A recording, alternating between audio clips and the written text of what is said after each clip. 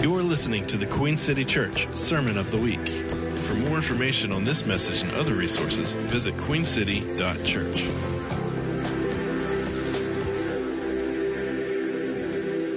Thanks so much, Josiah. Good morning, everybody. It's nice to see you this colder season of life.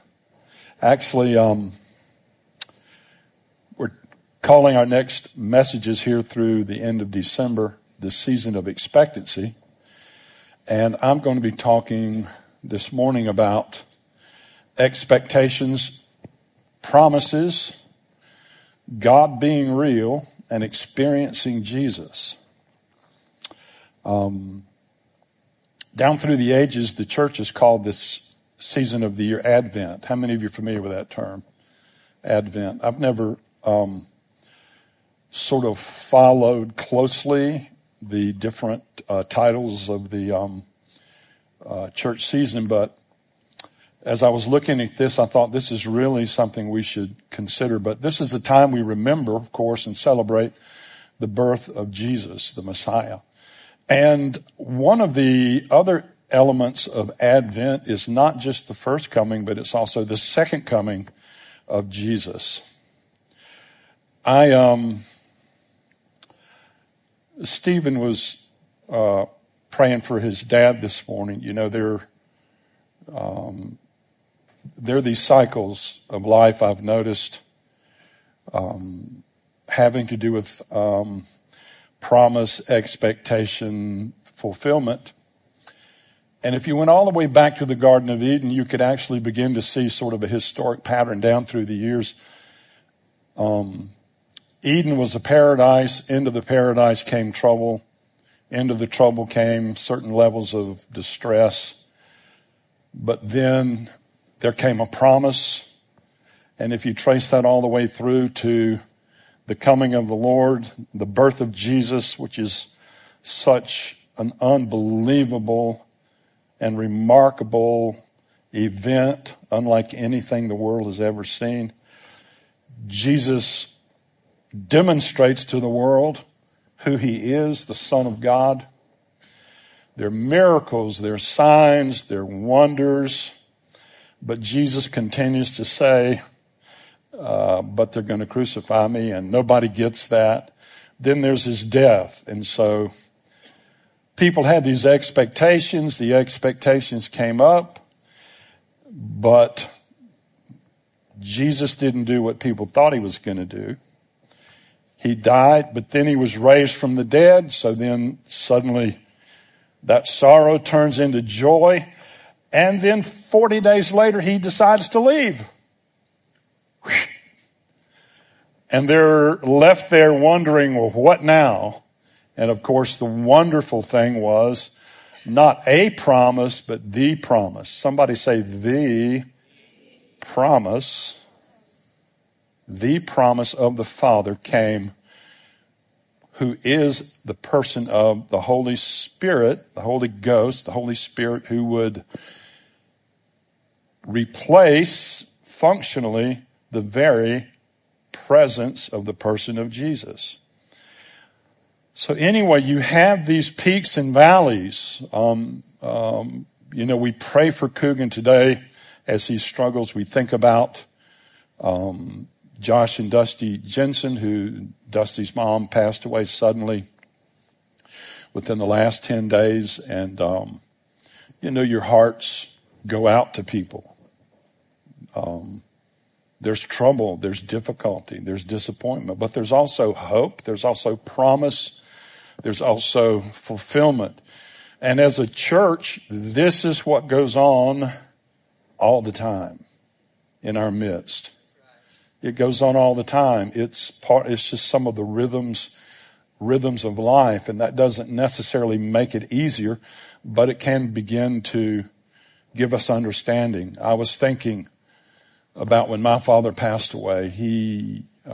Christopher, my second son, was born in September, and my dad passed away suddenly, unexpectedly, before Thanksgiving that year. And so there's just, the birth of my second child and the elation over that, then the passing of my father, and then the birth of another child, and then another child. And it's just learning to live in these rhythms and appreciate the Lord as much as we have within us, with the questions and the heartache. How many of you are listening to me this morning? With the questions and the heartache. And I don't see anything wrong with questioning and wondering and praying and believing and getting disappointed, getting your faith built up again. But one of the things I want to do is identify some of the specific promises about who Jesus is and what he does for us. The prophets foretold one to come who would be described as wonderful, wonderful, counselor, almighty God, the Prince of Peace, Prince of Peace, upon whose shoulders the government would rest. He would forgive our sins as a Savior and rule as the everlasting King. But I really think about national politics in some ways. I don't talk a lot about it because it's too messy, but I think I could sort of look at our nation a little bit like the Jews looked at the Messiah and what they expected him to do. They expected him to push the Romans out and make everything wonderful. But he didn't do that. Now we understand when he comes again, that's going to be a different story. And that's also part of Advent. And I don't know how many of us legitimately put our expectation in the reality that Jesus is coming back. And when you think about Jesus coming back, you preclude your agreement with the resurrection from the dead. So, anyway, wonderful. That's one of the descriptions of this one who was foretold to come. And part of Advent, part of the way we celebrate, is that it's a time of expectation. In other words, in the church calendar, you're thinking about the birth of Jesus in an expectant way. And it really amazes me when you look back or you do a detailed look at the prophecies about Jesus. I love that name, Jesus. Somebody say Jesus. Jesus. The Spirit of Jesus is here today with us. And not some ethereal, general way, but in some very pinpointed and specific way. And I have a feeling the more you talk about Jesus, the more real he becomes and the more he manifests the goodness of who he is. But when we think about expectation, what were the Jewish people expecting? And maybe we could ask this question: what should we be able to expect from God based on what he promised us? Because expectations are based on promises. And our expectations are based on God's promises. And those promises are only as trustworthy as the one who made them. So I was thinking, I might, as they say, get in the weeds a little bit this morning, which means I'm not quite sure where all this will go. But I began to think about Jesus a lot. I began to think about how real he's been to me. Because God's real. He can be experienced. He can be known. And I think when I was growing up, and I went to church all my life, I lived with a great family, godly heritage. I don't know how many generations of believers, pre-Revolutionary War. My mother's people came before the 1770s to practice religious freedom. So I have a long history of that. But going to church doesn't mean God becomes real. How many of you figured that one out? But I can remember the first time I realized God was real. And I'm going to quote part of one of John Mark's song, and that he was more than a fairy tale or a God who lived in a book. And it came as an experience I had as a little boy. When I was 10 years old, my family lived in a little house on Park Road here in Charlotte. I've been here since 1959. So when I was living there, it was in the city limits, outside the city limits, if you can believe that. South Park was a cow pasture. South Mecklenburg High School was like the farthest most high school out of town.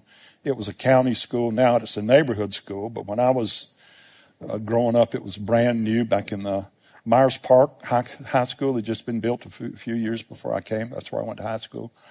But when I was a little boy, I remember I shared a bedroom with my brother. It's funny, customs. We had a guest room, but we never had any guests. So my brother and I shared this room together. I finally made the point with my mother, we never use that bedroom. Can I have it? Well, no, that's our guest room. I said, well, when are they coming? I'll be a guest. Anyway, but I can remember, and I think I have mentioned this before, I can remember looking out at the stars through my bedroom window.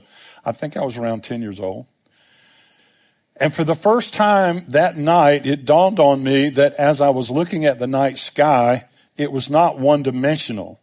I was not actually looking at like what you could describe as a black sheet with holes poked in it and a light bulb behind it, making it look like stars in some kind of a cheesy discotheque. That's great descriptive language. Cheesy. Somebody help me with cheesy discotheque. Come on. I'm amazed at how, anyway, for the first time, it dawned on me that I was looking into endless space at more stars than I could number. And my little 10-year-old mind, I remember wondering, where did those stars come from? How many are there? All these questions. Where does space end? I mean, you think about any of this long enough, you're going to get a little spooked, right?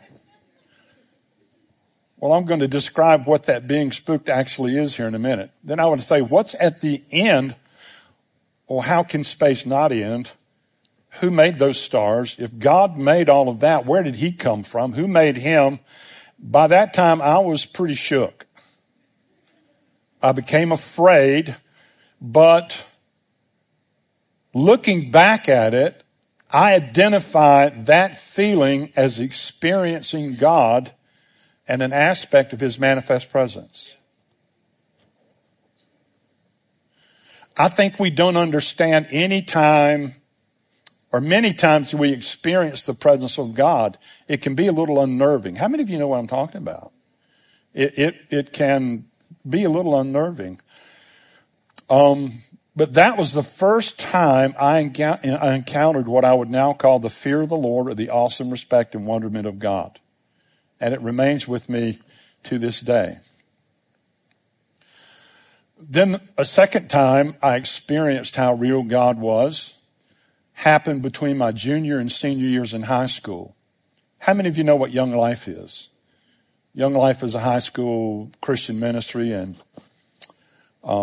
when I was in high school, this was 1968, between my junior and senior year, they had a Western tour of the United States, which meant they took 4 busloads of Charlotte area high school juniors mostly for 3.5 weeks from coast to coast, and we toured our great country. And I mean, we went to Carlsbad Caverns and the Grand Canyon and Disneyland in California and Fisherman's Wharf in San Francisco, and we called it Pahonix, but there was Phoenix and Tucson, Tucson. You know, we made fun of everything the whole way. But part of what we did was we went to a camp in the Colorado Rockies for, I don't know if it was probably 4 days. And in those mountains, there was one of the leaders, his name was Mal McSwain. And I heard the gospel for the first time. I mean, really heard it. Really heard it. Of course, I've been in church all my life, but that was the first time I'd encountered Jesus as a real living person. And I gave him my life. A little did I know what that actually meant, but I did.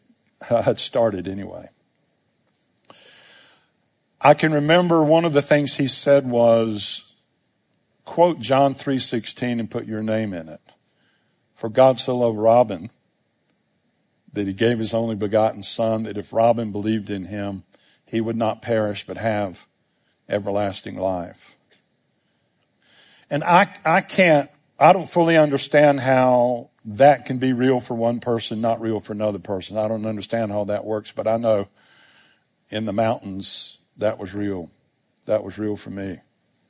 I came home and told my mom, I said, and I was a 3-sport athlete, but I smoked cigarettes too in high school because I just like to do it. But I told my mother, I got saved and I quit smoking. So, she didn't really know what to think. But I knew something had happened inside of me.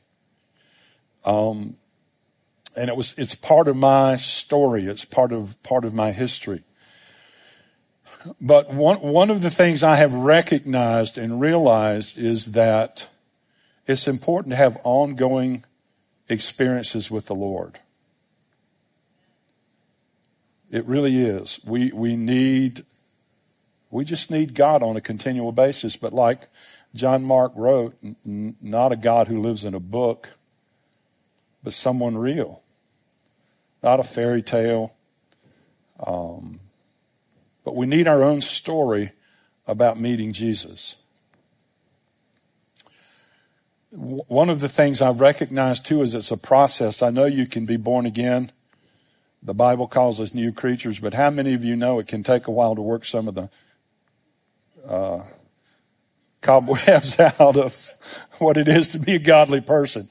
Anybody else here?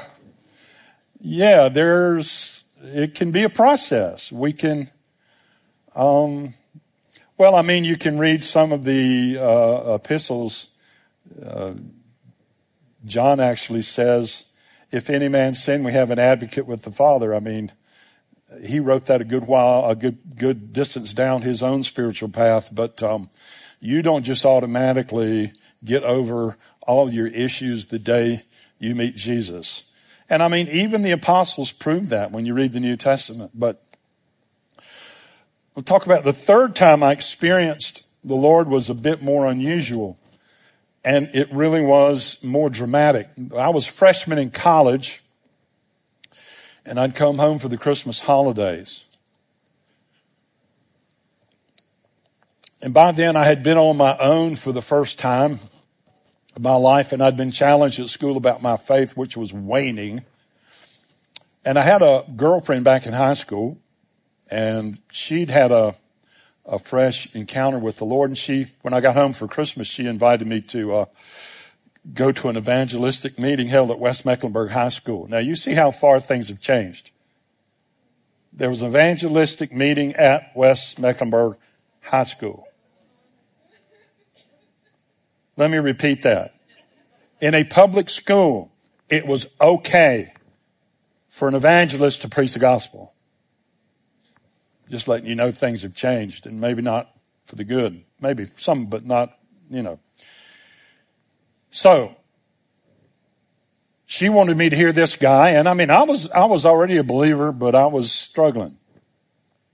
But I really did not know what I was in for that night. Actually, I played on a city championship baseball team, and we double dated to the crusade, if you can believe that, with one guy that really wasn't interested in being there, he and I played on that team together. And anyway, after what happened to me, I never saw him again.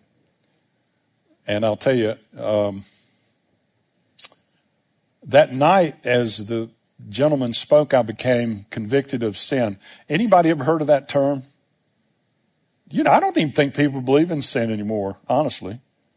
but it's real. And I got convicted of sin, of my behavior, but in a way that completely surprised me. And I felt a little bit of that fear of the Lord. I don't mean like I was afraid of God, like he didn't like me, but just that sense of, my goodness, God is real. But he offered an invitation to come forward for prayer. And when I went forward, the power of the Holy Spirit touched me in such a way that I found myself weeping a lot, to an embarrassing degree. It's like I just came completely apart. And the other couple left in the middle of my embarrassing encounter with the Lord. I've never seen either one of them since. I don't know if what happened to me had anything to do with it. I just know that's true.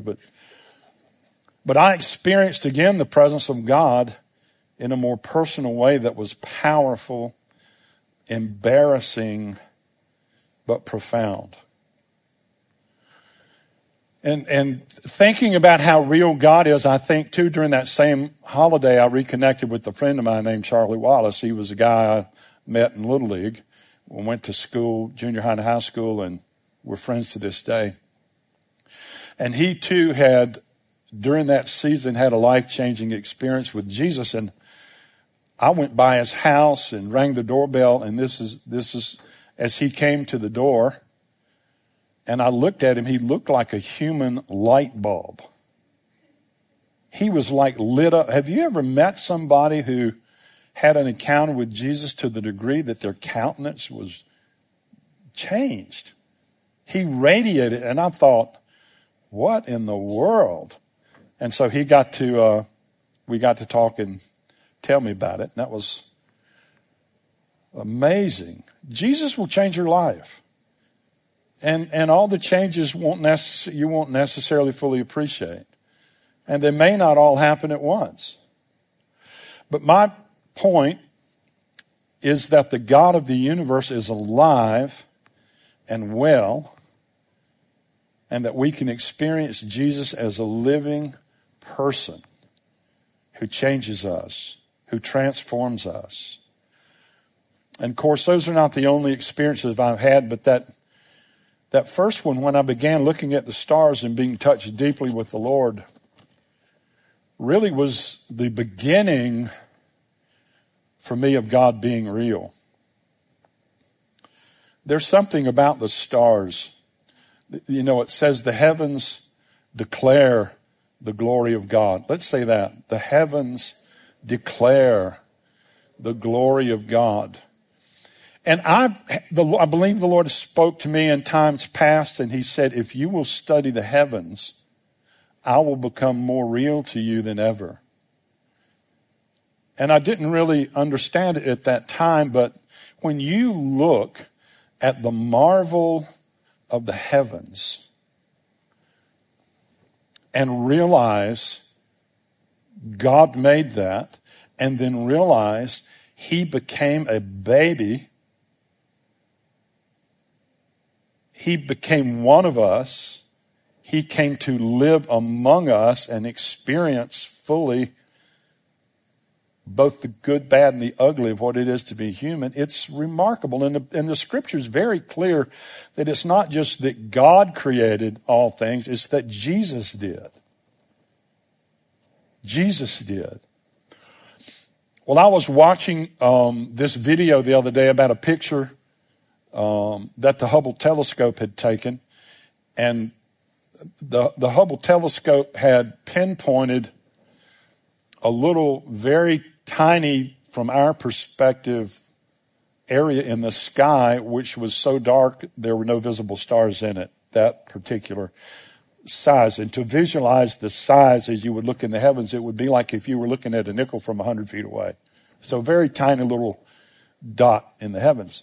And so they took this long exposure of a dark part of the sky which had nothing in it visible to the naked eye.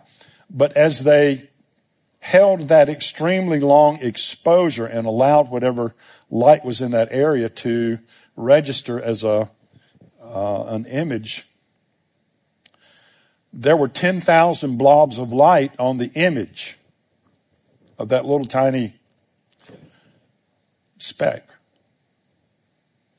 And what looked like stars were actually not just stars, but galaxies. And they estimated in that little small part of the expanse, 360-degree expanse of the heavens around our little blue ball of the earth, contained 100,000 million stars. 100,000 million. Now, when we say stars, we think twinkle, twinkle, little star. No, when we think stars, we need to think sun. Right?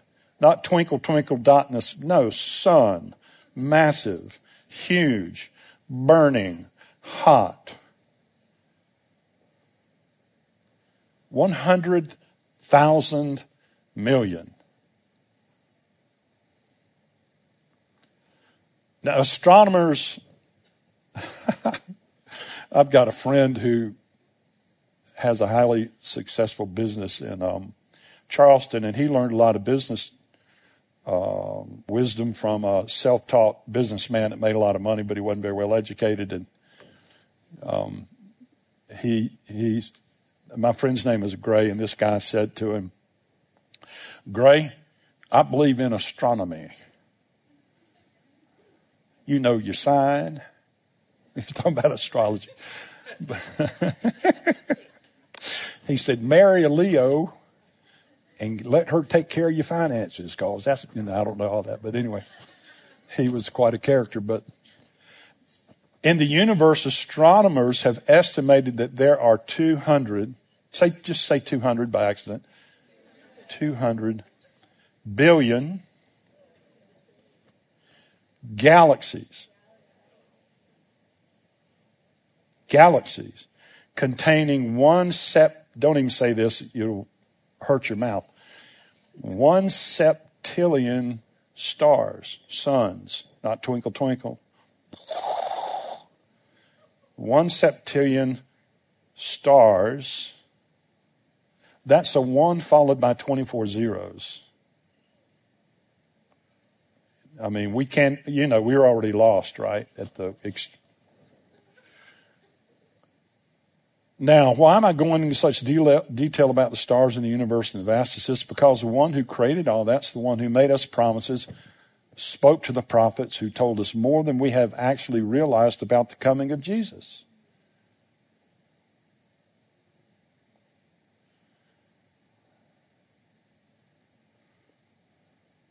The one who created all things became a man and was born in a stable in Bethlehem, just as it was promised. I'm really interested in messianic prophecies. Those are prophecies about the coming of the Lord. And based on who you talk to, there are between 300 and 400 of them in the Old Testament. And those prophecies had all kind of description in them.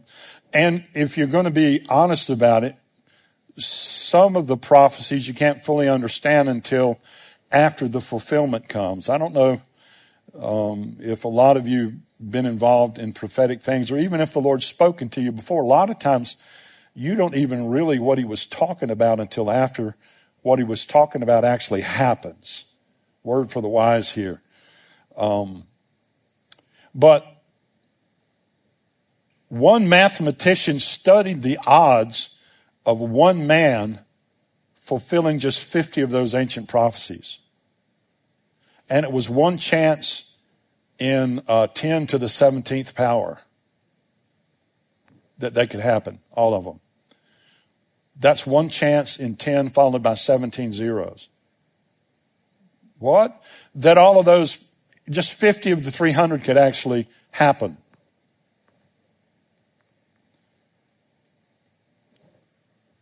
Yes, there were people here earlier.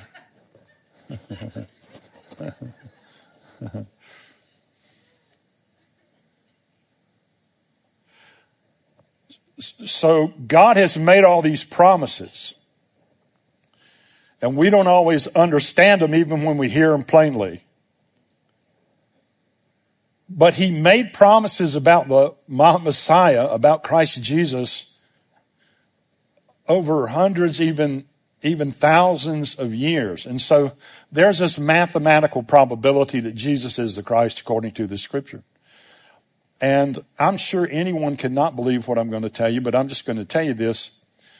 I'm reading this. This is some sources I've gotten from the internet. Anyone can make predictions, but having those prophecies fulfilled is vastly different. In fact, the more statements made about the future and the more the detail, then the less likely the precise fulfillment will be. For example, what's the likelihood of a person predicting today the exact city in which the birth of a future leader would take place? Well, into the 22nd century.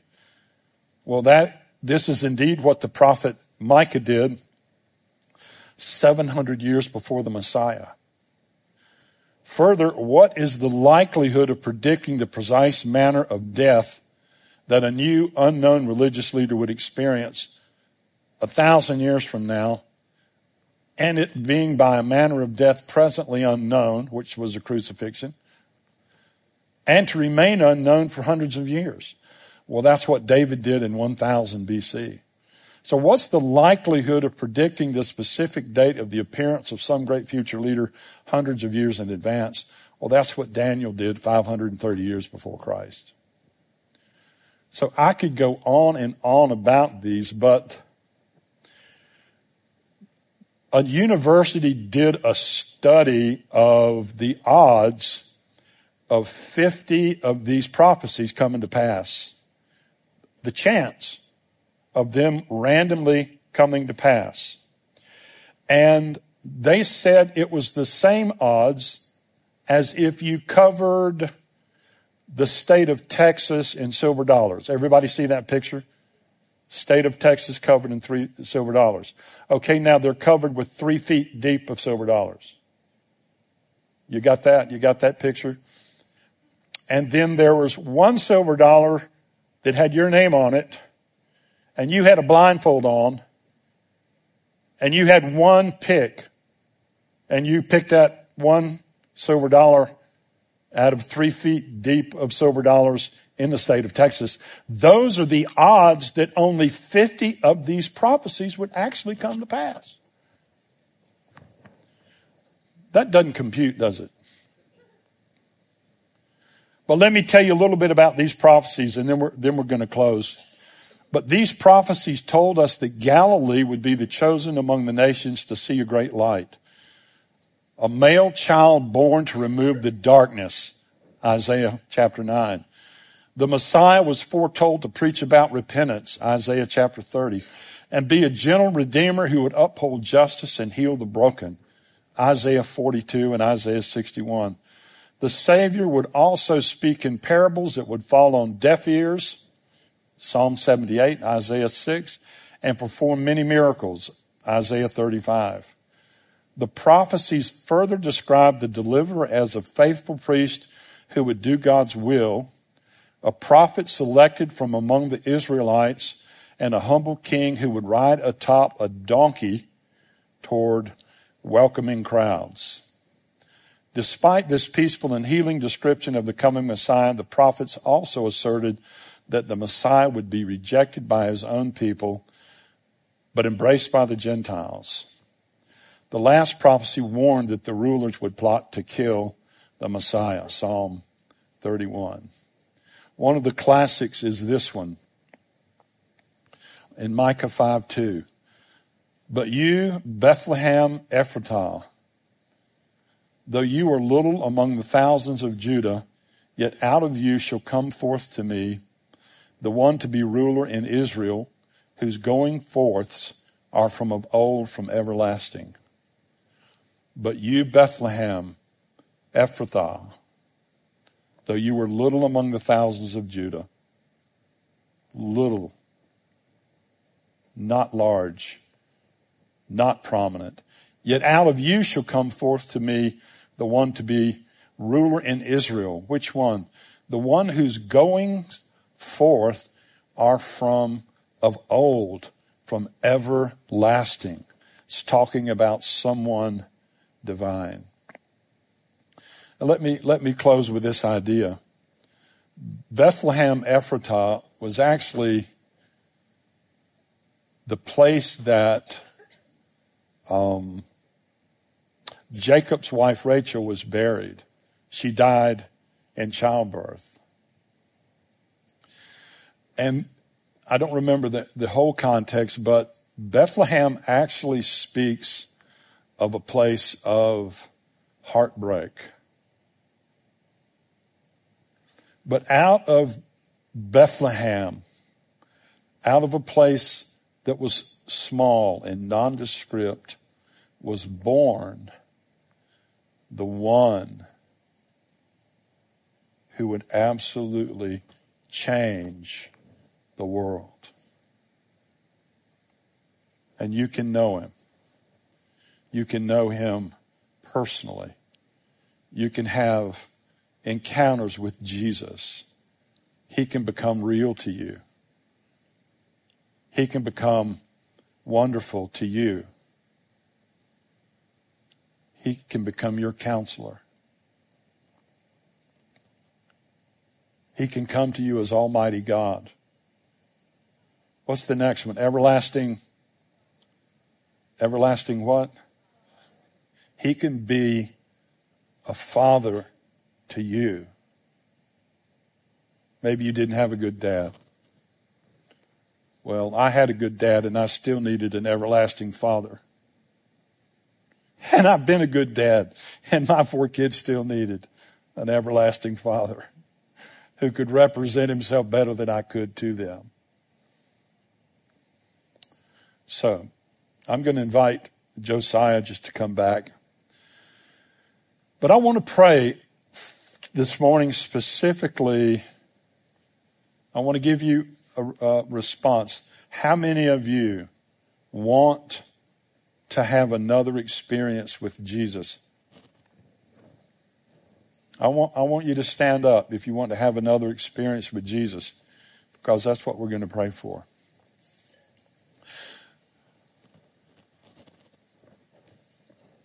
Josiah, why don't you come? Why don't you come pray that? You want to pray that? Yeah. We love Josiah. Come over here. How many of you love Josiah? I am not getting a Josiah Claypool fan club t-shirt, though. But I will get a tattoo. Get him, Lord. Come on. All right. Go! Okay, sorry. It's got a little... Father God, we thank you so much. Yes, for who thank you you, are. Jesus. Lord God, we look today. Thank you for the opportunity to look at the numbers. Thank you, Thank you for the opportunity to process through, Father God, what it took for you to not only create this universe, but Father, but to create the conditions for human beings to actually live. Father God, for there to be people here, for us to be able to breathe the correct air. If it's off by 1 millisecond, Father, or one molecule, Lord God, we would not be able to breathe, Father. All the things that went into you creating the conditions for human beings to thrive. And despite our own mistakes, Lord God, you create, Lord, you've already, the lamb before time had been slain. You'd already seen and known what it would take, Father, to restore relationship.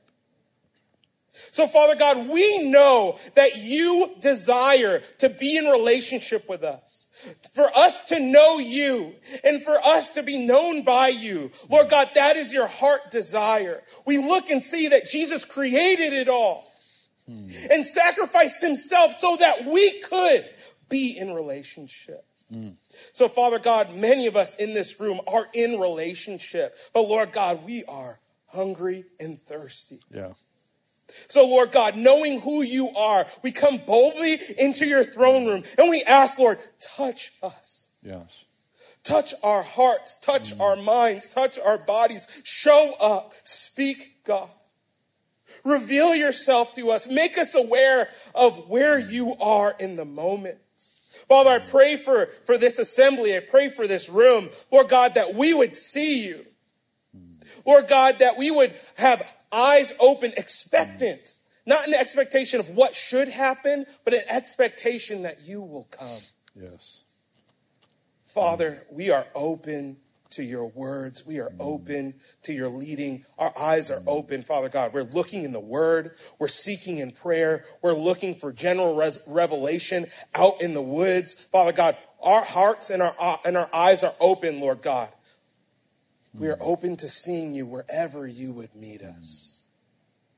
So, Lord God, I pray that you would bless us with a grace to seek you this week, a grace to seek after you, to know that you are there, and a desire to want to find you.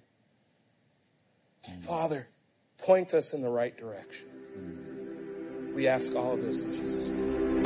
You've been listening to the Queen City Church Sermon of the Week. For more information on this message and other resources, visit queencity.church.